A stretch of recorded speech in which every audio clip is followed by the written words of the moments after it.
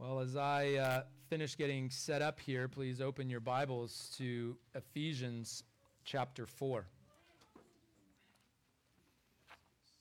Excuse me, Exodus, thank you. Exodus chapter 4. Still haven't got that out of my system. May it never be that I get Ephesians out of my system, but I'll try to get our place correct. Exodus chapter 4 is where we're going to spend our time. 4 through 6 is where we're going to spend our time this morning in God's Word. And as you open your Bibles to Exodus, we are reminded that we have concluded the commissioning of Moses and that he begins his journey back to Egypt under this commissioning and under the Lord's promising to be with him. He promises to be with them in spirit as well as in physical signs and wonders. And as he does so, he's going to interact with God's people, his brother first, and then the elders, and then the Israelites beyond that. And so at play this morning is God's gracious commitment to Abraham to provide a people according to the flesh to fill a good land, and that this is to be fulfilled corporately so that the disobedience of some would not remove the Lord's commitment, but establish his perfect character. And all this would not undermine the greater heavenly end, where Abraham's descendants will populate a new heavens and a new earth through his promised offspring. Let us take a moment to ask the Lord's help in prayer again this morning. Oh Lord, we give you praise this morning for your word. We ask that you would help us now as it comes to us by way of a clay vessel. May you work through these stammering lips, that your truth may be heard. O Lord, may that which is not comporting to your word be quickly forgotten. And by your Spirit, may that which is true to your word be received as your word, so that we may be blessed in this, and that we would not just be hearers, but doers also. By the power and work of your Spirit, in the name of Christ, we ask these things. Amen. Well, my kids might tell you that my favorite part of vacation is going home. This isn't pious. I just like my bed and my pillow in my bed and my comforter. I like my couch. I like the comforts of my home over than the, not in my vacations, but the potential luxuries of vacations. But they might know that besides going home, another part of vacationing, as we vacation in our van and we do road trips, is my affinity for bridges. I like a good bridge. I like to cross a good bridge. I like to see it from afar. I like to take a note of its architectural beauty, as well as how it spans this gap that was once impassable. Maybe it was those spaghetti noodle bridges I made in school that grew me appreciation for what goes into this engineering of it. But we see that in a bridge that we have two foundations on each side. That the bridges aren't connected to faulty foundations, but they have to have solid foundations on each side, and that this road is stretched across some treacherous valley or some expanse of water that was impassable, or at least much more dangerous before this bridge was constructed. And the overcoming of a once impassable route is something of a beauty to me, as well as a little bit of anxiety in entrusting yourself to that engineering when you're on it, especially those narrow ones where you get to see over the edge and take note of what could become of you if that engineering would be false, or that the Lord would not uphold that bridge while you were on it. Or our passage this morning is like a good bridge. It begins and ends with foundations of God's faithfulness spanning over the treachery of all the human components. Not only Pharaoh, but the Israelites. Not only the Israelites, but Moses himself. We will make also observations from the expanse of God's providence on display through his revelation. We'll take note that as we take a look at the Israelites from above, as we as we look over this scripture, we know the beginning and we know the end of it. And so we have the benefit of God's revelation. We have the benefit of knowing God's decree for the Israelites. And for them, we see it played out in his providence. And so we have this benefit as we look upon the Israelites, but we can't stop there. We must know that much like the Israelites, we find ourselves in treacherous valleys, crossing metaphorically expanses of water in our own life, so that we should have the same focus of them, that we should have a focus on God's providence in those times, seeing how he provides us the travel from safety to safety. And so we also will see that in these failures, we will seek to answer the question, what does it mean to seek first his kingdom and his righteousness? We are familiar with Christ's words in Matthew 6, where teaching the crowds in the Sermon on the Mount, he exhorts them not to worry, saying that what will we eat, or what will we drink, or what will we wear for clothing? For the Gentiles eagerly seek all these things. For your heavenly Father knows that you need all these things. But seek first his kingdom and his righteousness, and all these things will be added to you. So do not worry about tomorrow, for tomorrow will care for itself. Each day has enough trouble of its own. We may have been encouraged, as we talked a little bit about that last week, about other encouragements of what it means to seek the Lord. Here we're asking the question, what does it mean to seek first his kingdom and his righteousness? Well, we want to know that how is this done, and we also want to know how is it our defense against worrying about tomorrow. Well, I'll give you the end. I'll spoil it all by giving you the end at the beginning. The answer is, remembering who the Lord is to remind us of his providence, so that we would know that all things come to us not by chance, but from his fatherly hand. And so be patient when things go against us, thankful when things go well, and for the future we can have good confidence in our faithful God and Father that nothing will separate us from his love. And if you like that, you'll like our catechism class, because we go over this catechism answer and question there. But the answer is in God's providence, that we would know that all things come to us not by chance, but from his fatherly hand, so that we would be patient when things go against us, thankful when things go well, and for the future we can have good confidence in our faithful God and Father that nothing will separate us from his love. If you have your Bibles open to Ephesians 4, I'm going to read for us the first 4 verses of our passage, beginning in verse 27 of chapter 4 through verse 21.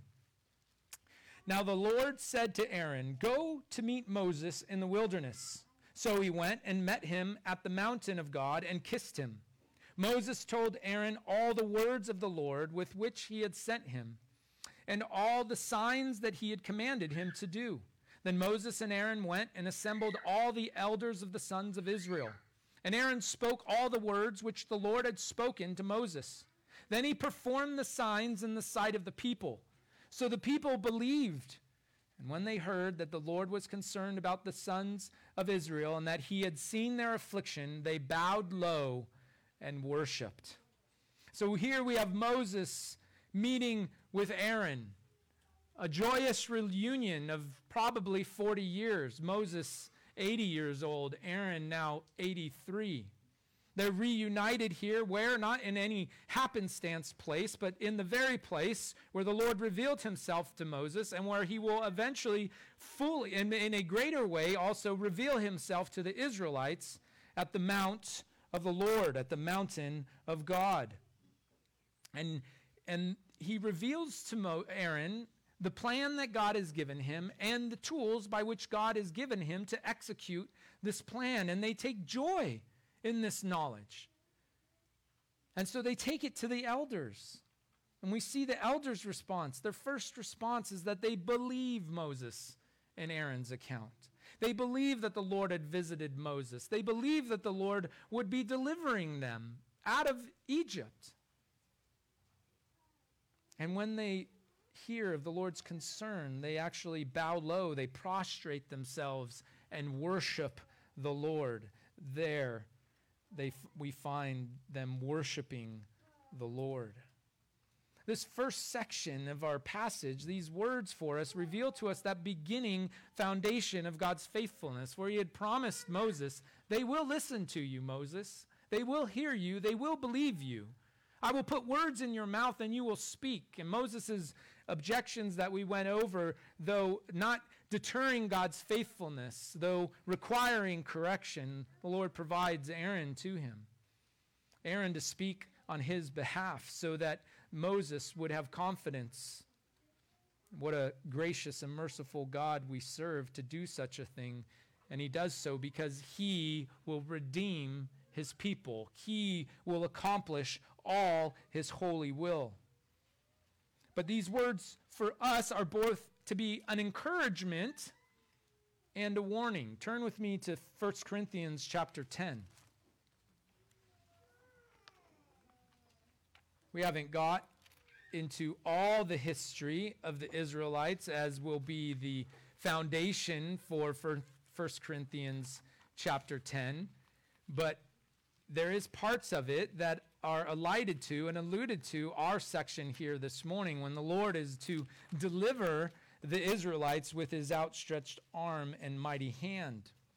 We see in verse 6 that it says that now these things happened, speaking of the history of the Israelites, speaking of God's interaction with the patriarchs, pretty much the whole Old Testament, these are the whole Old Testament, not pretty much, the whole Old Testament. Now these things happened as examples for us, so that we would not crave evil things as they also craved. Do not be idolaters, as some of them were. As it is written, the people sat down to eat and drink and stood to play. Nor let us act immorally, as some of them did, and 23,000 fell in one day. Nor let us try the Lord, as some of them did, and were destroyed by the serpents. Nor grumble, as some of them did, and were destroyed by the destroyer. Now these things happened to them as an example, and they were written for our instruction, upon whom the ends of the ages have come. And then there it is. Therefore let him who thinks he stands take heed that he does not fall. We're going to see not all these failings of the Israelites this morning, but we're going to see some pretty big ones, and big ones from Moses even. And we can't stay upon that bridge of God's revelation, so to speak, of God's overarching revelation of his decree to them and say, oh, pity, pity, Israelites, you could have done so much better. No, we are to think as this is to be a warning to us, but also an encouragement. It says here that these are an example. The word used there is actually a type. It could be more literally translated. They also are given to us as a type. And so they are for us to be a picture of what would come later in substance. And so they are to be an encouragement to us that as we see the Israelites and we know the whole plan of their deliverance, that in that we see our deliverance. That the Lord was working all things together for the good of those who love him. How easily we forget that.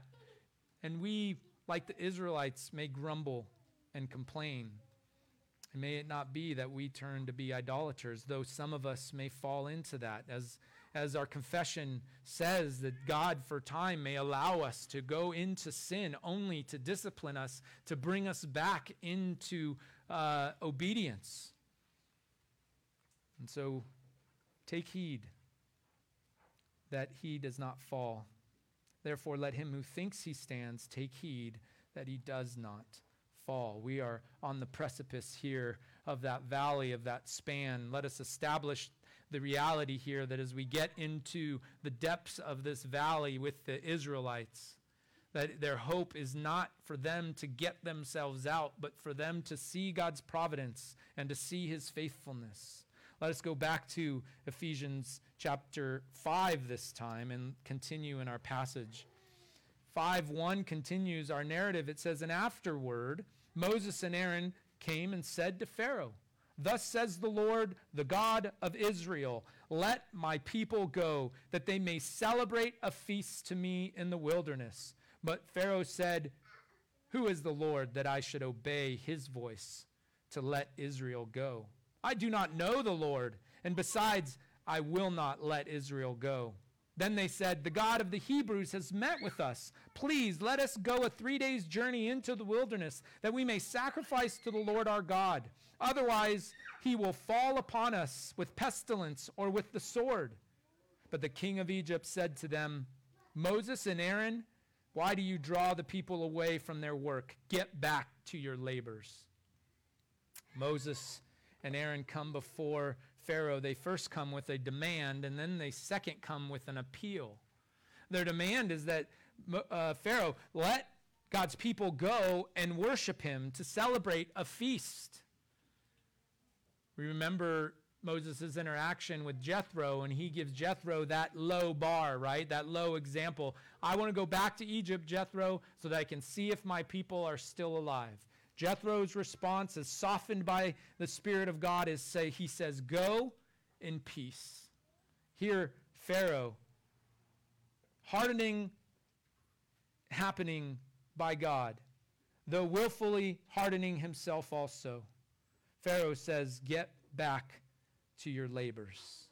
This demand is to reveal the lack of justice in Pharaoh's court. Pharaoh was to be a just king. He was to lead according to what was revealed to him in the light of nature. And so he should know that he should rule rightly. And here the appeal to, or the demand to him, is that they want to go to celebrate a feast to God, but it is a command of God that they would go and do it. And not just any God, but Yahweh. They invoked the name that Moses was given to out of the burning bush.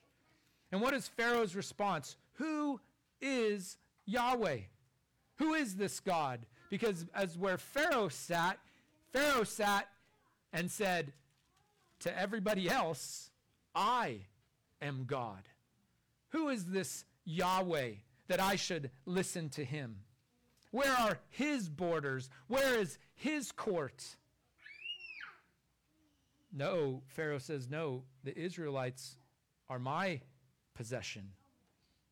And they're my possession for my labors. And so Moses and Aaron come to him, or in that same moment, appeal to him a second time. This appeal is to reveal Pharaoh's lack of mercy. For now, they don't refer to it as a command of God, but they said that now let us go, because if we don't go, Yahweh will be upset with us.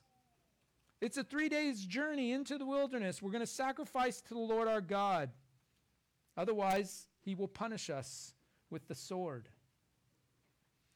Pharaoh shows himself to lack mercy here, hardening his heart further. He rejects their request.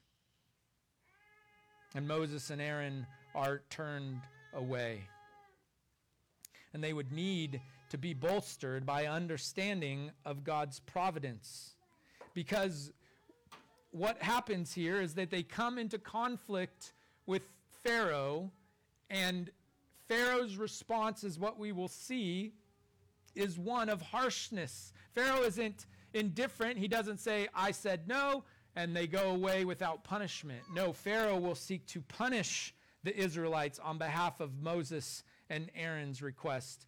And ultimately, he will punish the Israelites on behalf of the Lord's command to release the Israelites. So Moses and Aaron must be bolstered by an understanding of God's providence, because we see that God often leads his people not through the quickest, nor even the perceivably safest, but always the best way to their journey's end.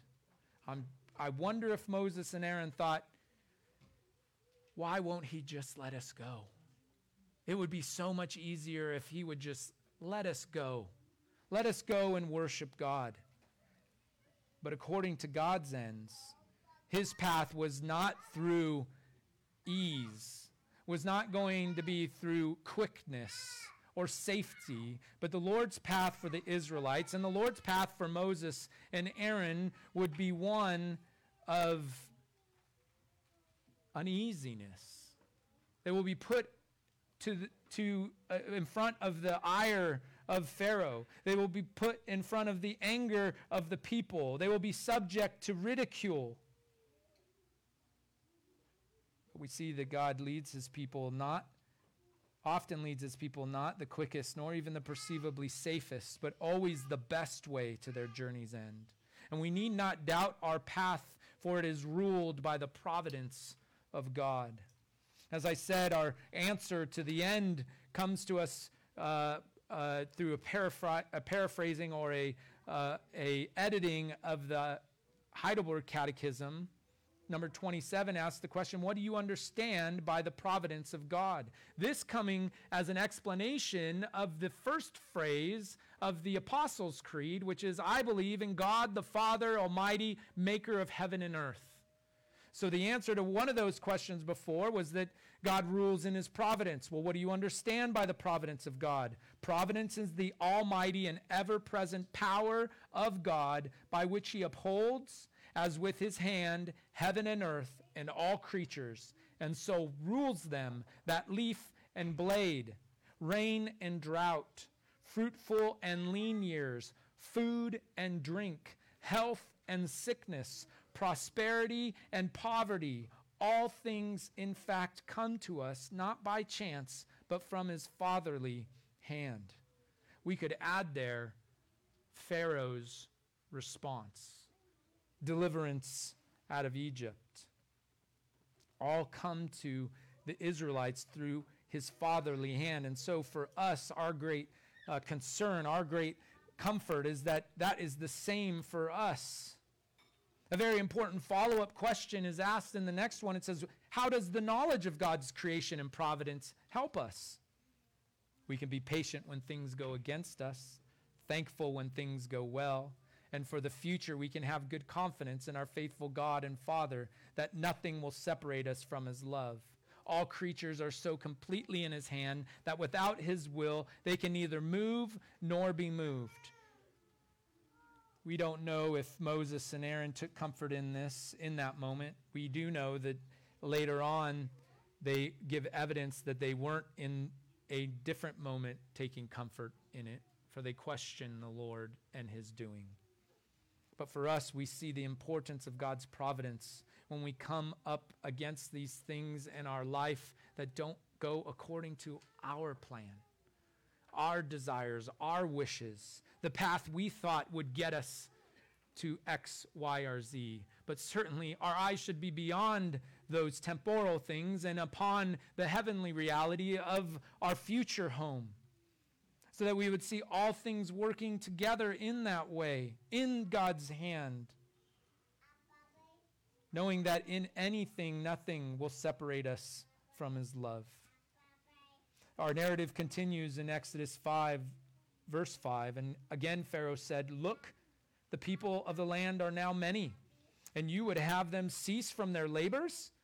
So the same day Pharaoh commanded the taskmasters over the people and their foremen, saying, "You are no longer to give the people straw to make brick as previously. Let them go and gather straw for themselves. But the quota of bricks which they are making previously you shall impose on them. You are not to reduce any of it, because they are lazy. Therefore they cry out, 'Let us go and sacrifice to our God.' Let the labor be heavier on the men, and let them work at it, so that they will pay no attention to false words."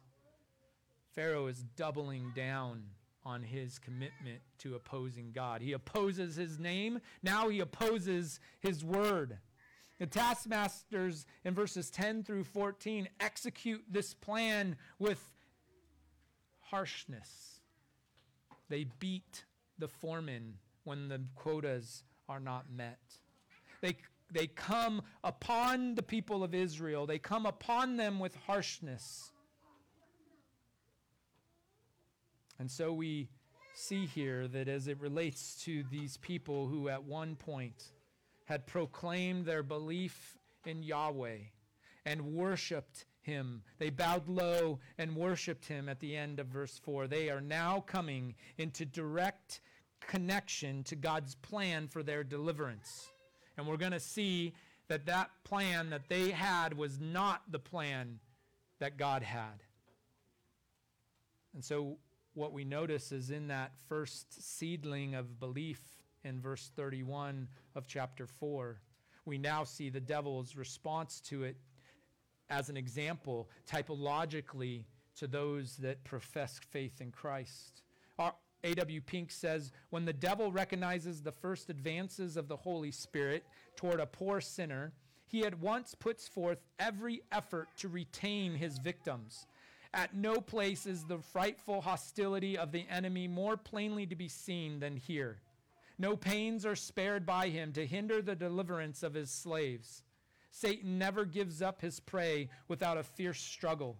When a soul is convicted of sin and brought to long after liberty and peace with God, the devil will endeavor, just as Pharaoh did with the Israelites, by increased occupation with material things, to expel all such desires from his heart. How many times have we seen it as to those that maybe we've had opportunity to share the gospel with, and we see their response, initial response to the gospel is with praise the Lord, hallelujah, let's go to church. And then we recognize, and then we see as the cares of this world prop up in their life. We see the heat of persecution come upon them from family members or from friends or co-workers. This is the work of the evil one, to keep those in whom he's enslaved. And many of them, as we see with the Israelites as an example, fall away in those moments. We'll get to us, for let us not forget that though we have been redeemed by Christ, we're held safe in his hands. There's nothing that Satan can do to touch us as new creations. Yet though in every renewed conviction of our heart, every renewed instance where we seek to obey the Lord, we find very close at hand our flesh, the world, and the evil one. The narrative continues in 15 through 19, because now we have the Israelite foremen, their first opportunity to express their concern or express their dislike for the response of Pharaoh comes when they take their case before Pharaoh. But his response is the same. He tells them in verse 20, he says, when they left Pharaoh's presence, and then they left Pharaoh's presence in verse 20, and they met Moses and Aaron as they were waiting for them. They said to them, "May the Lord look upon you and judge you, for you have made us odious, that is, a stench in Pharaoh's sight and in the sight of his servants, to put a sword in their hand to kill us." Then Moses returned to the Lord and said, "O Lord, why have you brought harm to this people? Why did you ever send me? Ever since I came to Pharaoh to speak in your name, he has done harm to this people, and you have not delivered your people at all." Gasp. What was first received with joy and worship is now handled with disdain and unbelief. The Israelites don't go to the Lord with their concern as they had prior. They reveal the direction of their heart by going first to Pharaoh. And then they come across Moses and Aaron, and they give them a tongue lashing also. What was first received with joy and worship is now handled with disdain and unbelief. Turn with me to Mark chapter 4. Let us see how this is to us an example, is to us a type in the hands of our Lord.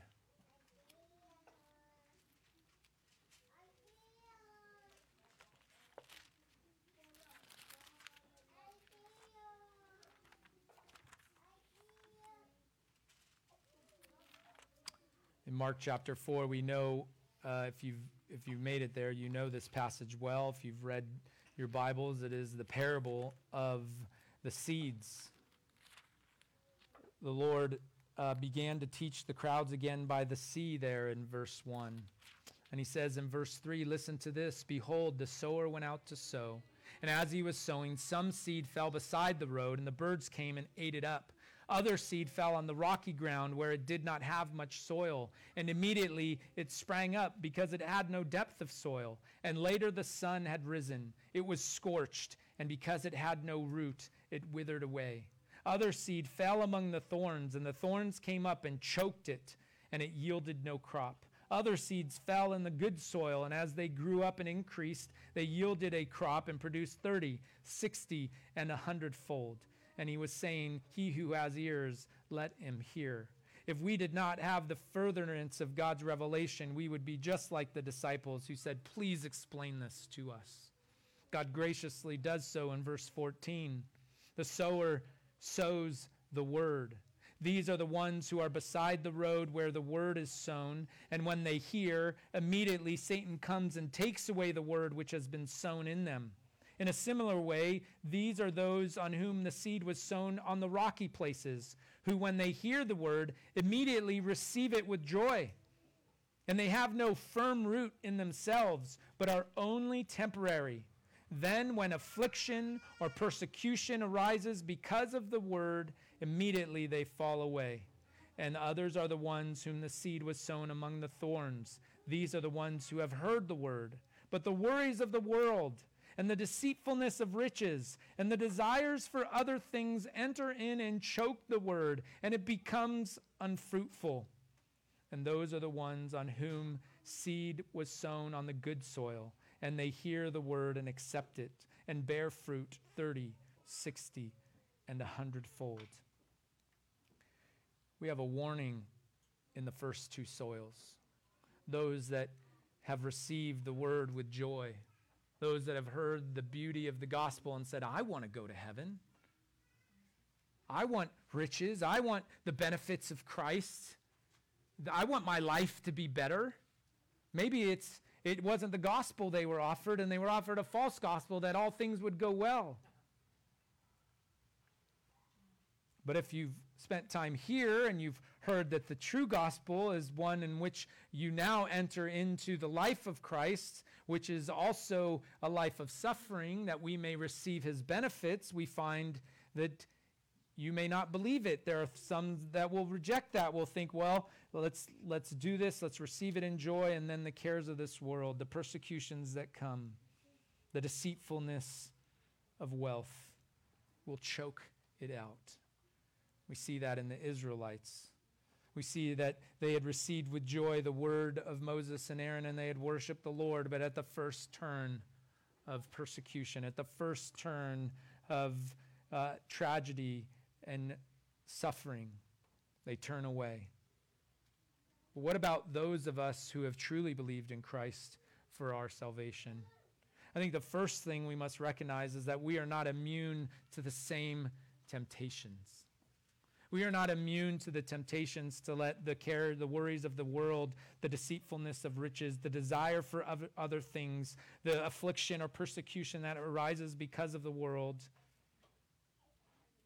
And we're not immune to those temptations that we might desire to be led away. We may get caught up in those things, that we may find ourselves trying to gather those things and trust in them for our hope. Many Christians are given the opportunity in Sunday worship to affirm, I believe in God the Father Almighty. This is all well and good, but we do not actually know that we truly believe in such a God until Monday faces us with experiences which suggest that he is far from almighty and pretty unfatherly.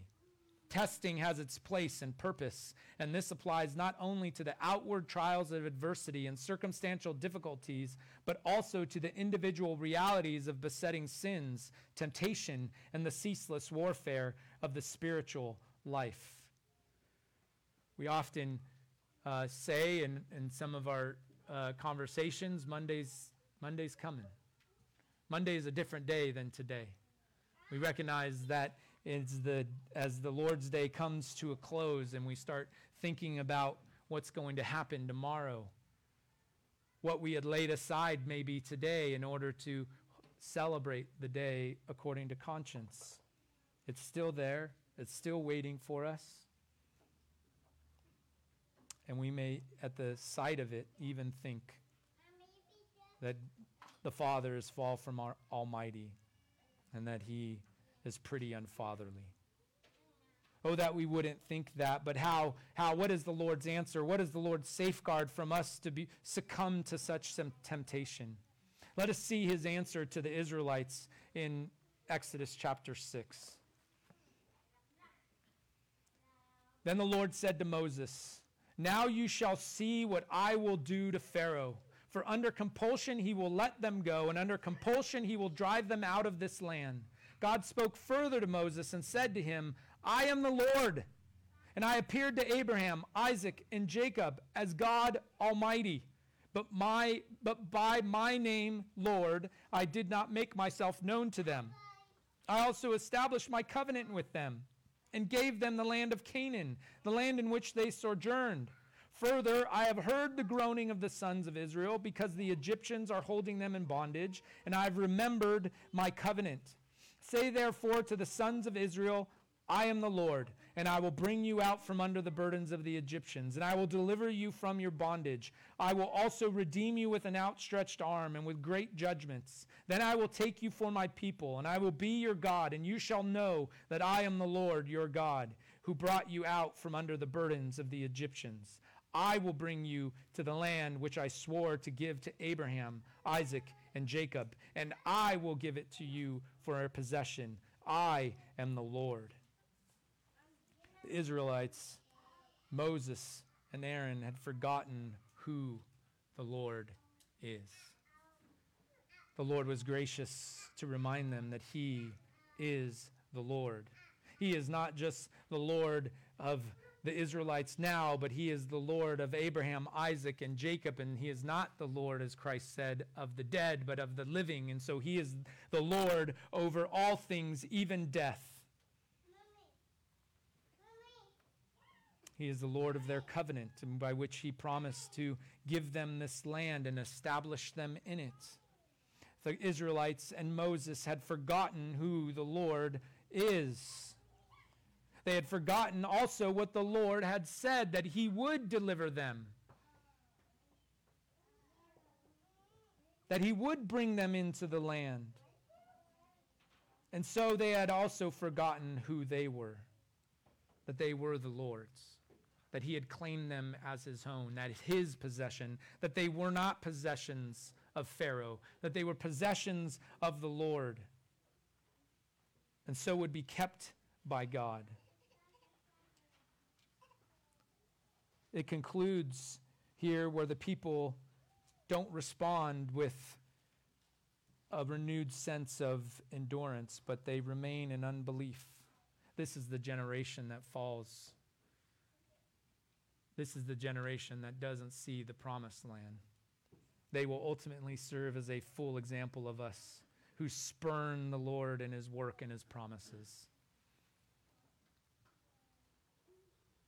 They remain in unbelief, and Moses and Aaron begin to follow their lead. Oh, that we also, in our own temptation, in our own troubles and trials, would also follow the lead. If it wouldn't be for the Lord, as he acted upon Moses and Aaron, so he acts on us. For he says to Moses and Aaron in verse 13 of chapter 6, "Then the Lord spoke to Moses and to Aaron and gave them a charge to the sons of Israel and to Pharaoh, king of Egypt, to bring the sons of Israel out of the land." The Lord graciously and kindly and fatherly disciplines Moses and Aaron, as he does to us when we are led astray, when we fall to this temptation. The Lord will bring us back. The Lord will discipline us as a good father and bring us back and remind us who he is, remind us what he has said, remind us who we are because of it. One of the primary ways he does that is here and now as you attend to these ordinary means, proclaiming from here in our songs, in our liturgy, in the reading of God's word, in the reciting of creeds, in the singing of praises, that the Lord is the one true and living God. He is the one in whom all being dwells. He is above all acts of man. He is above all turning of elections. He is above all decisions of your boss. He is above all your mistakes and your temptations. He's above all your laundry and all your parenting, both the good and the bad. And he has said to those that are his own, to those that hold Christ by faith, that he will keep us till the end. So as we've made it to the depths and hopefully have seen then the Lord's faithfulness there at the end in verse 13 to Moses and Aaron, where he doesn't reject them and he doesn't put them away and start all over, but he rebukes them, he charges them, he disciplines them. So we too may remember who the Lord is, to remind us of his providence, so that we would know that all things come to us not by chance, but from his fatherly hand, and so be patient when things go against us, thankful when things go well, and for the future we can have good confidence in our faithful God and Father, that nothing will separate us from his love. Let us pray. Oh, Heavenly Father, we give you praise this morning, that though we, like the Israelites, would be quick to fall away, to reject you,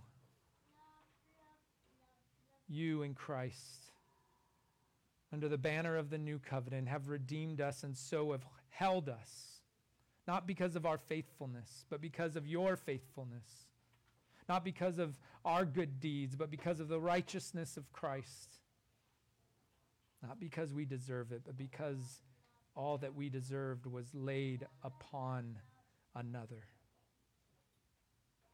O Lord, that we would take joy in this knowledge,